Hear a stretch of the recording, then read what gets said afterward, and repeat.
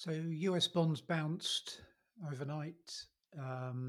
Yields fell as Fed officials hinted that rate hikes would be put on hold until the end of the year. US 2-year treasuries fell below 5% and the dollar steadied. So, giving risk assets some breathing space following the risk off move we saw in the wake of the atrocities over the last weekend. In China, Country Gardens sent up another distress flare, saying it's struggling to meet its overseas interest obligations.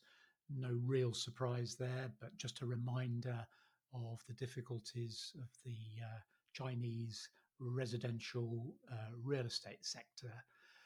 In the UK, quite a few results out today. The one I focused on was YouGov.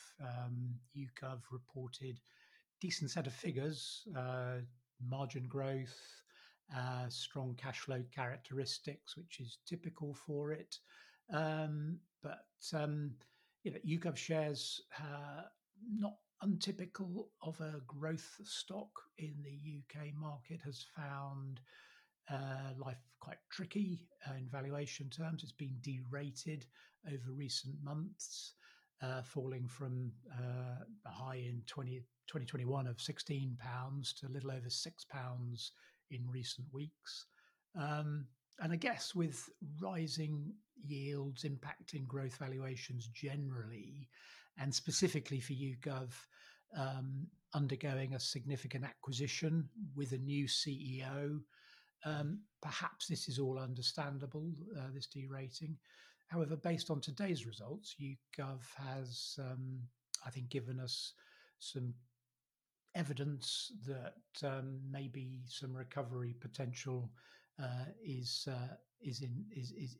on track here, especially if we're in an environment where rates have peaked. One of the things it is saying today is that the trends it's seeing in spending from tech companies is showing signs of recovery. That's obviously helpful for YouGov. I think it will be helpful to the wider market.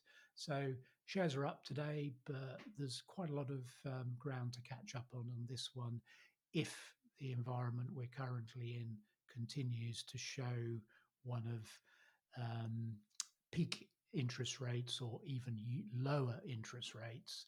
This company would probably be a major beneficiary of that type of scenario.